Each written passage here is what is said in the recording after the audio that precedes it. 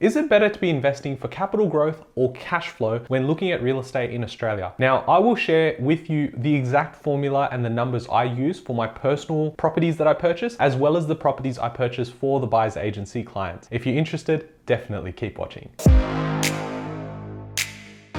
Hey guys, my name's Ravi and welcome back to Personal Finance with Ravi Sharma. If you're new here, smash that subscribe button because I talk about real estate, cryptocurrency, and financial freedom. Now, if you are new here and you have no idea who I am, I've got like over 300 videos on this channel. I run the biggest Australian real estate channel and one of the fastest growing buyers agencies, Search Property, which you can find more details for in the link in the description below to the website. Now, right now, I want you to focus on how we can actually grow our wealth with real estate. That's the whole reason you're here. Yes, you can dabble into stocks. Yes, you can dabble into Pokemon cards or cryptocurrency. But the foundation of my wealth has always been and always will be Australian real estate. And the reason is I get best of both worlds, where I get the capital appreciation, which isn't taxed, but I also get the cash flow, which allows me to enjoy my current lifestyle, plus also build a machine in the background. Now, most people fall into becoming an investor by accident. What I mean by that is maybe their accountant came up and said, hey, look, maybe you should invest in something. Or you've had an uncle say, well, you've got some surplus money, why don't you buy real estate? It never goes down. Now, although over the long term, yes, it does trend up, all property does not just continue to move up. Yes, there are properties that will go and lose value as well. That's why when you're purchasing property, your entry price is the main thing. And that's why I'm going to share with you the couple of numbers I look at when it comes to capital growth as well as cash flow and what yield I'm looking for personally later in this video. Let's define the two categories. So capital growth is basically the appreciation of the value of the asset you've purchased. So say you purchase a property for $450,000 and now it moves up to $500,000. You've now made $50,000 worth of capital appreciation or equity. Now, can you use all of that equity? No, you can't. Can you use a portion of that? Yes, you can. But to actually access that money, you need to then rely on your borrowing capacity. And that is a big hurdle right now for a lot of people. Because we've seen interest rates go up, you're unfortunately in a position where you can't access that money. So you sort of go, well, I feel rich, so I'm asset rich, but I'm actually not cash rich. Which means you then have to forego some lifestyle choices if you hold that property and don't choose to actually get rid of it, whether it's by selling to access the money or to be able to refinance or extract that equity out. If your borrowing capacity is holding you back from actually accessing that money, you could have made over the last 12 months over $100,000 of equity, but not actually feel materially different because you can't access that money. Cash flow, on the other hand, is the complete opposite. It's where you get taxed because you are positive cash flow, and that is essentially meaning that your income is higher than your expenses. And you're in a position where holding that property does not only not cost you money, but it puts money back into your pocket. And that sort of gives you the best of both worlds, where you're like, hey, I know I need to park my money somewhere. If I can get it into an appreciating asset, plus I get paid to hold that appreciating asset, seems like an absolute no-brainer. Now, in the current environment, it is a lot harder to actually get positive cash flow properties. It is still possible, but it is extremely difficult. So what I would be looking at going is slightly negative or even neutral is a really good position to be in, especially where interest rates are at and the rapid growth of rental income that we're experiencing right now and will experience over the next 12 months. This is why I've been saying that right now is such a peak period to be buying, because there are opportunities out there and people can't go and weather the storm over the next 12 months when inevitably we will see interest rates calm down and we see rents continue to move higher. Now, when you think about retiring with real estate, you're effectively saying, how do I get more passive income replacing my active income? So currently, if you make $100,000 a year, you're probably looking at your investment vehicles and saying, how do I generate passively $100,000? And that thereby will actually offset my active income, which means I can go and sit on a beach and do nothing, and my passive income will allow me to continue maintaining my lifestyle. So in that case, you're probably going, well, I just need the highest cash flow properties to be able to get me there. Because if each cash flow property gives me, say, $50 a week, and $50 a week in a year would be about $2,500, I could then go out there and buy 40 of those and I get to 100K a year. Or you could go out and buy 20 and expect that next year your rents will increase even further. But the idea would be highest rental yield, so I can go out and purchase as many properties as possible, and then I get to financial freedom. Now, although this may sound like it's the most obvious choice, it's probably not. And that's where you're sort of scratching your head going, I'm confused. I need the passive income to retire, but you're also telling me that's not the right move. And that's because you need to understand the rules of the game. I've mentioned this in videos before, where I say that you can go out there and say, open up a board game. Right now, what more than 99% of people are doing is they open up the board game and hope for the best. They sort of learn the rules as they go along, and they sort of hope that they can win at the end of it. What I'm saying to you is, why not